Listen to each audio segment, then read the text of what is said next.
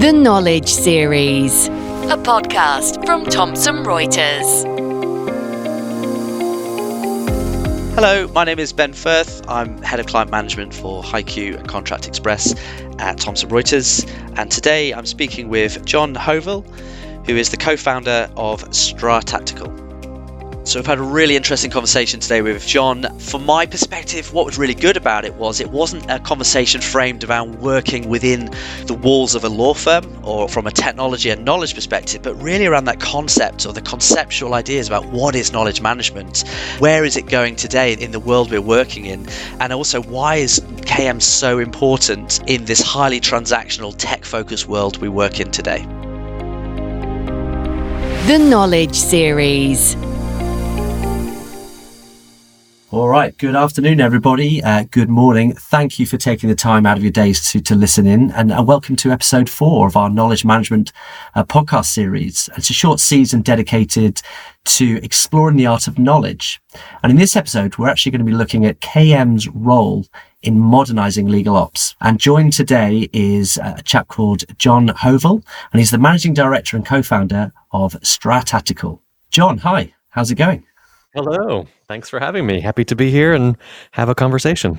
John, before we get started, how do you pronounce your company? Sure. I thought you were going to say my surname. I guess both are tricky to pronounce. So it's John Hovell. It's how you say the surname.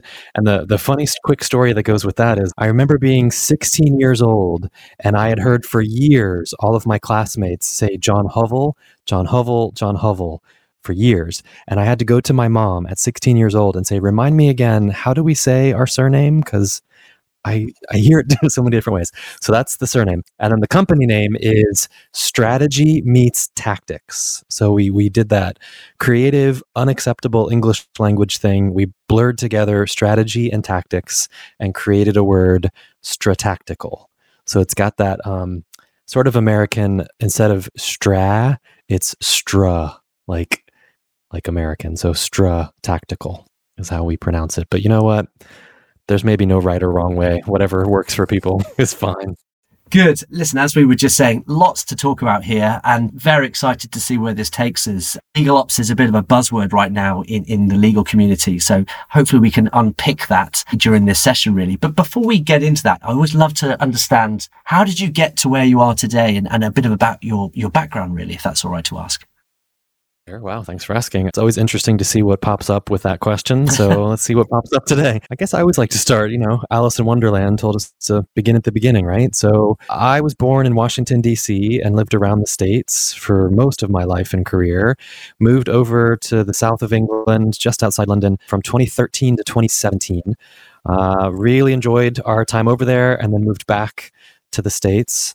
I guess the reason I share that story is, as a professional career, had started with knowledge management, organization development, and diversity, equity, and inclusion before moving to England, and then frankly found that I loved it even more as I was living in other countries around the world. So when we moved back, my family and I, to Washington, D.C. in the States, two of us started a brand new knowledge management, organization development, diversity, equity, inclusion, and now what we would say conversational leadership consulting firm when we moved back. So I guess it's 4.5 years we've been out in the world practicing in that way. Fantastic. And so what sorts of businesses or consulting do you work with in terms of industries or types of people or challenges? Could I ask about that? Of course. They tell you in strategic planning workshops, and any kind of strategic planners or business planners will say things like, you need to focus, you need to have a niche, you need to pick one area, one type of customer, one type of client. I've got to be honest with you and say that's not what we did. We went out into the world and said, what organizations need, or actually, let me even be more direct with you. The question that we ask when we go out into the world is, do you know a leadership team that feels stuck? And we see where the conversation goes from there. And so we have oil and gas, we have for-profit, non-profit, government, NGO, non-government organizations. We're in 16 different countries operating now. It really is, in just a few years, quite a broad group of organizations. And I guess from that experience you've gained from, traveling and seeing, something around that kind of knowledge management piece, and we'll kind of dig into, I think, is do you think countries, not just people, countries regard knowledge management importance differently depending on who you're talking to in different parts of the world? Is it shone differently in different lights? Yeah, for sure. In fact, there's an old joke in knowledge management that says if you got 5 knowledge management practitioners in a room together and asked each one of them what's the definition of knowledge management, not only would you get 5 different definitions, you'd probably get 10 different definitions from 5 people. So, yes. John, absolutely amazing introduction and information there around, what you do, where you've come from, and what you're doing now with your own company. I just wanted to dig a little bit deeper on the reason for you changing and moving in your direction that you're on now, and just to kind of, if you like, poke you a little bit in terms of, what was the driver to change from what you were doing very successfully into your current situation and your vision of education and advice and consultancy? Yeah, wow. I do appreciate it. So I practice knowledge management alongside organization development. And what I'm hearing is your question now to dig a bit deeper is kind of the OD, the organization development side. And here's where I would take that quite humbly as best I can. My father passed away in 2019, so just a few years ago.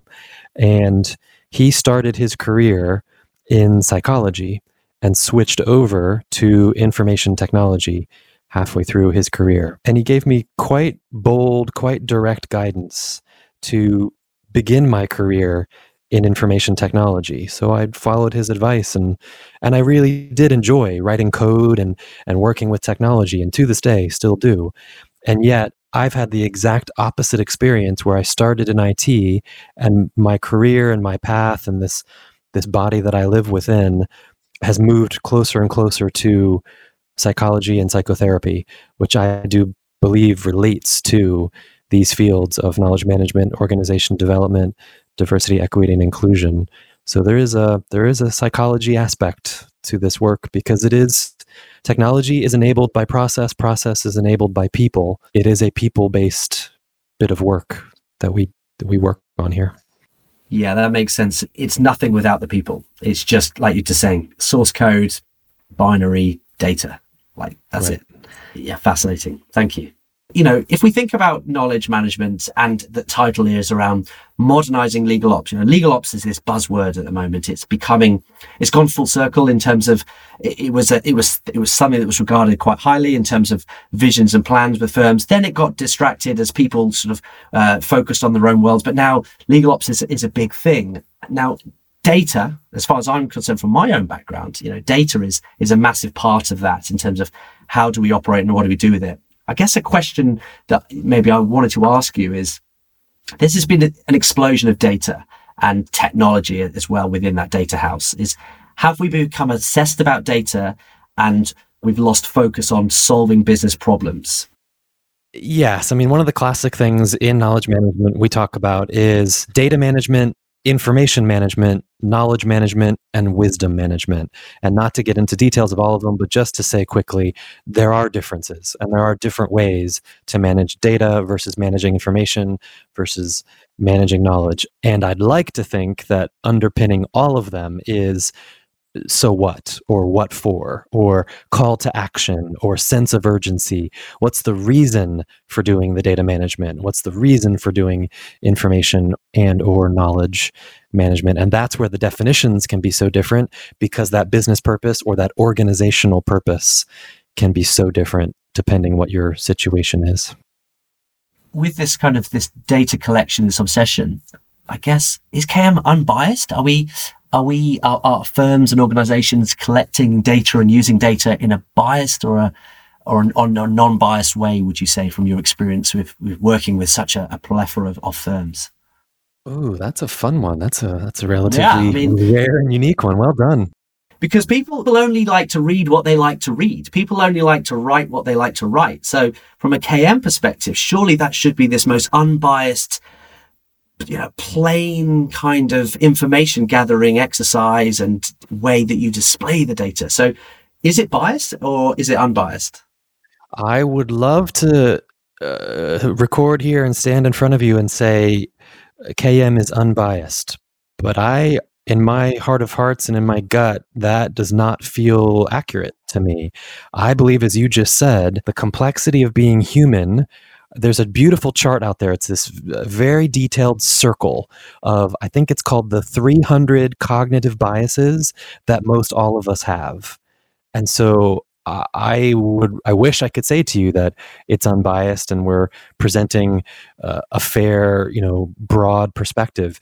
I think because knowledge management is so focused on the human and so focused on emergence and agility and conversation, I think we need to be truthful and say that there's built-in bias that we may or may not even be aware. It may not be intentional bias, but I think there is some in there. Yes. The subconscious bias in terms of how we're interpreting information now. And it's unfortunate, the world of how it is today with technology, as we all know, we've seen these documentaries and we've seen these programs about it now, that the tech can create the bias subconsciously within your own mind, right? I mean, it's scary, but it's the reality. So look, I just want to, if we can, just go backwards in time and ask someone who's clearly, been in the thick of it in terms of that knowledge management sort of change in technology and how it's portrayed and used. If someone was to roll back to say the 90s or maybe early 2000s, compare that to today, how is the evolution of knowledge management changed? And that's really important to our listeners, I would say, because someone's joining this world and it's always really good to take a step back sometimes and go, actually, I see now why it is like it is today because of the past. I'd love to hear your thoughts on that. Yeah, happy to share. In fact, where I would point you is a friend of mine named Nancy Dixon, lives in Texas in the States. She has created a beautiful, highly respected chart called The 3 Eras of Knowledge Management. I don't have it up in front of me, but I mostly have it memorized.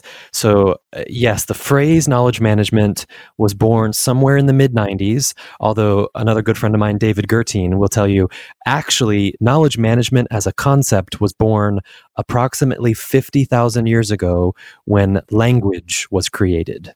So, there's even debate about that. But to keep it simple, let's say mid-90s, the phrase and research and documents and books around knowledge management began. Well, if we're really, again, sort of looking back with the knowledge we have today, what was really going on in the mid-90s was information management. That was that whole information overload is what we were talking about back then, where, wow, there's emails, there's documents, there's databases, there's websites where I can get access to all the information in the world. I'm overwhelmed. What do I do with all of it? And IT departments, information technology or information management departments, were very focused on getting the websites to work, getting the databases to work.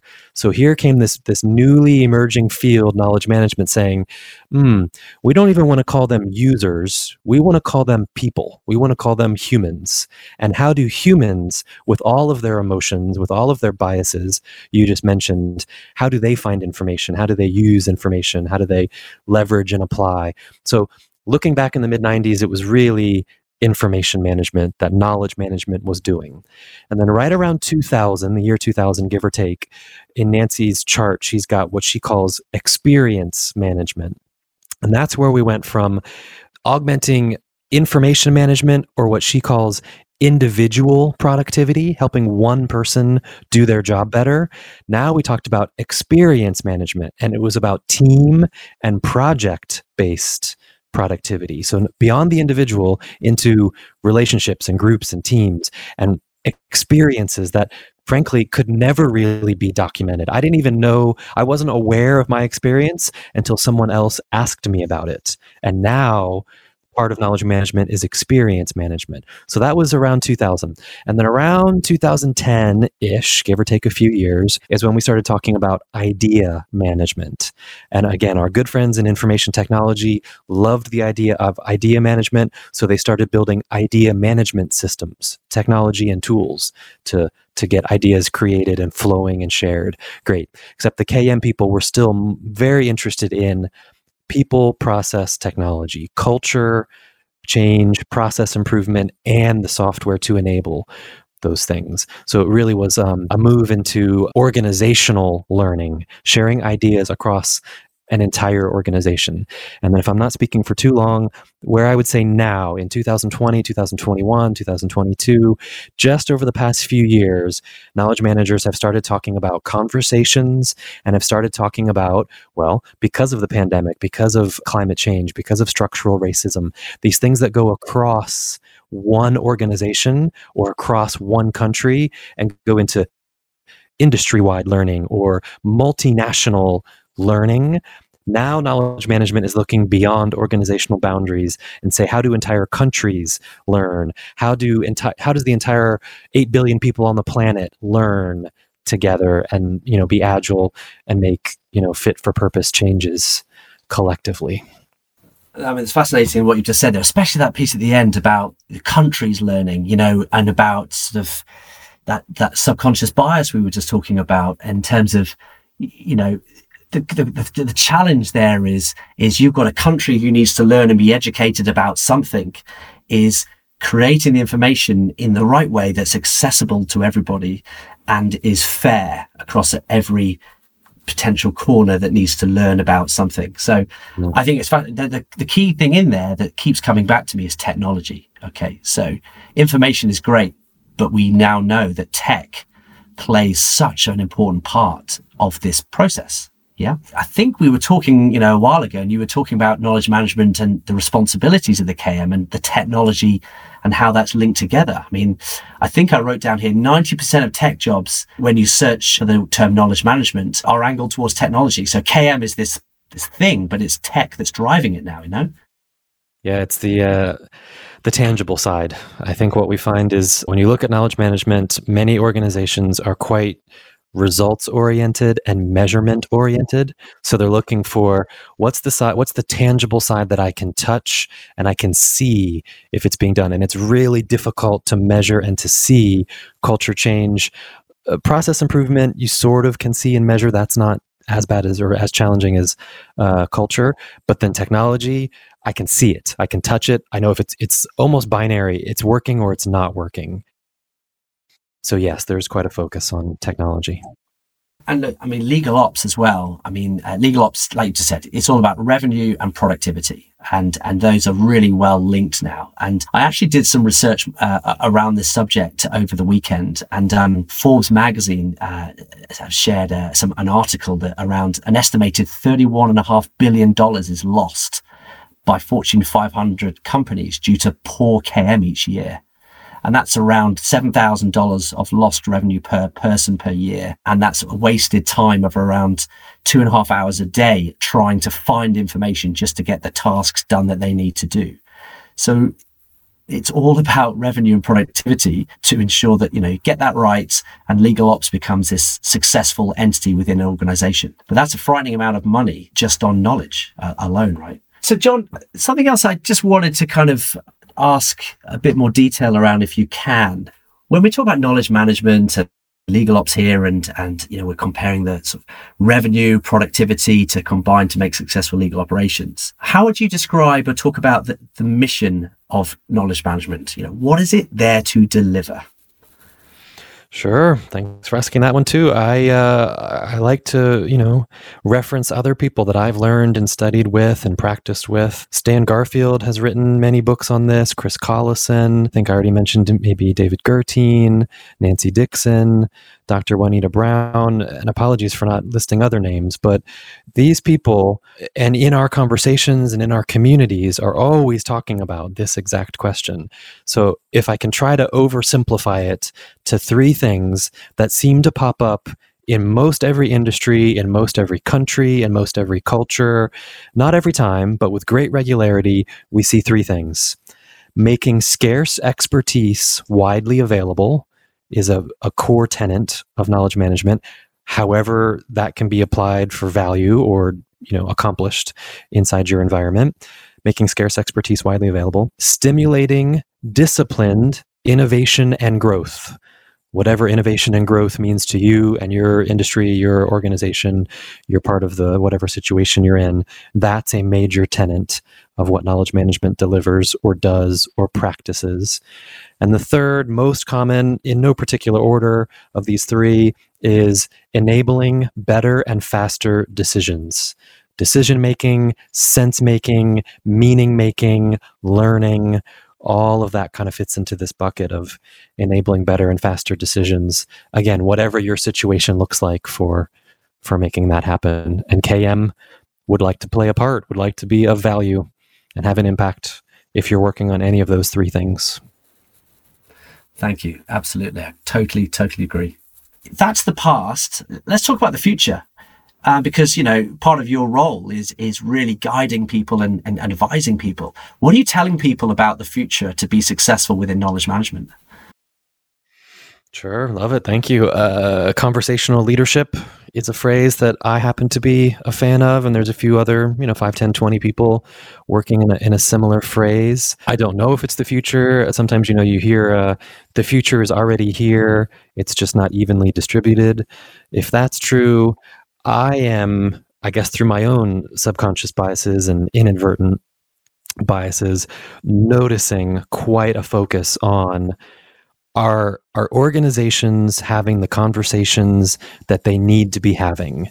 One great example of that is what's being, you've probably heard called the Great Resignation, right? As if the pandemic is now shifting and people have been treated a certain way and organizations have done their best, and it seems to be that lots and lots of people are now leaving organizations, or other people are calling it the great, I can't think of the word they're using now, the great realignment or the great realization, I think is a word I've heard, where maybe it's a new consideration around what is it that organizations provide every day and what is it that people and individuals and teams provide, and how can we match those things up? And maybe it looks very different than it has for the last 150 or 200 years of certain types of organizations and companies existing. So in the future, will we talk about knowledge management in the same way then, do you think? Maybe. I kind of hope so. There's actually articles out there that knowledge management is dead, and about every 5 or 7 years, that phrase pops up. Knowledge management is dead. I can't believe we're still talking about it. And yet we're still talking. Like, whether you call it knowledge management or something else, there is still knowledge that's trying to flow. So maybe it's good old Shakespeare or rose by any other name. The king is dead, long live the king. Sure, that too. That's exactly what it is it not? And so, yeah, from a KM perspective, I think it's fascinating. If I was to look at I first came into legal early 2000s, and knowledge management was this thing on the 7th floor. It was a guarded library with very serious people who would hold the keys to information, and some lawyers would go up and they would get their information, spend all day and photocopy and then highlight whatever they were doing. But now, knowledge management is so intertwined with technology, and I think it's fascinating to hear of how you're talking to clients around that, and very exciting, really. Let me ask you that question now. You're an alien, you've just landed on Earth, and you meet this guy and he says, hey, I'm a knowledge manager, or I'm into knowledge management, or I work in a knowledge management department, and this is what it is. And you've got to define it to this alien. How would you define it? Yeah, the phrase I go to is create an environment for knowledge to flow. That's the phrase I go to, but I'm the first to admit it's not perfect. It's not a flawless definition. It may not even fit in some organizations. And even that phrase, flow of knowledge, can be really difficult to, what do you mean flow of knowledge? I don't understand. It actually flows really well with what you were just saying about library sciences, right? So a big part of KM came from library. In fact, there's another, I don't know if it's a joke or a phrase we hear in KM a lot, is here's my knowledge. I'm going to hand it to you. You're the knowledge manager. Your job is to manage it for me, right? Like, whoa. Like, no, there's some major misunderstanding here of knowledge managers are not managing your knowledge for you. We're creating an environment where knowledge, in my moment of need, I no longer have to waste that 2.5 hours per day that you talked about in an ideal utopian knowledge management environment, which may never exist anywhere. But that unique and critical knowledge that supports me in this very moment, I can connect to that person, or I can connect to that document, or I can connect to that web app. I can connect to something where maybe I can save some hours or some frustration, or just be productive in the way that, maybe is possible in this time. I think you've just broken down the mystique of the knowledge manager there quite nicely. And again, that is something that, it's this kind of generic term that people have used over the years. I'm in KM, and people will go, "Oh, that's really interesting," without really understanding the responsibility of that person. It's like, "Oh, that's really interesting. Oh, who are those guys at the end of the table? Oh, they're the KM people." Okay, but actually, you've just summed it up brilliantly. They hold information to enable people and firms and challenges, and maybe it's been very sort of disregarded potentially over the years, but now it's more important than ever as we obsess about data and those data points and the access of it. So yeah, really fascinating. I'll be interesting to understand very quickly as well. We've talked on a few other people about this one, about tacit knowledge and how that compares to firm to firm or client to client you've spoken to in the past. Is what are they doing about that challenge? Are they finding it a problem, and how are they managing that? Yeah, I love it. So good old tacit knowledge, explicit knowledge, and implicit knowledge. Nanaka and Taguchi get full credit for having written a book and sort of started KM from that perspective. So yes, always going back to the SECI, Googling that and looking up that model to have a pointer for definitions and what we're talking about with tacit, explicit, and implicit. Yes, and I love that you've mentioned data and technology many times. That, of course, is the focus on explicit, written down knowledge, really information. The tacit side, yes, the lived experience I'm having is at a more and more push, more and more focus on the tacit side of knowledge management. Like I say, still doing explicit, still doing information management and getting databases and searchability and findability, discoverability. Great. That's all still very important. And we're doing the tacit flow. How does my experience get shared? How do my ideas get co-created and shared? And how is learning happening at different levels of system? How are our individuals learning? How are teams and projects and groups learning? And how is the entire organization? And then, as we already talked about, how is our entire country or across countries? How are we learning and producing and, improving? Amazing. Fascinating stuff. John, thank you so much for taking the time out of your morning. I appreciate it's early morning for you right now, but thank you for taking the time out of your busy day to come and have a chat with myself today. I've certainly learned a lot about the past, and I've got some ideas for the future. So thank you again. Thank you. Thanks for having me. The Knowledge Series. For more information, go to legalsolutions.thomsonreuters.co.uk.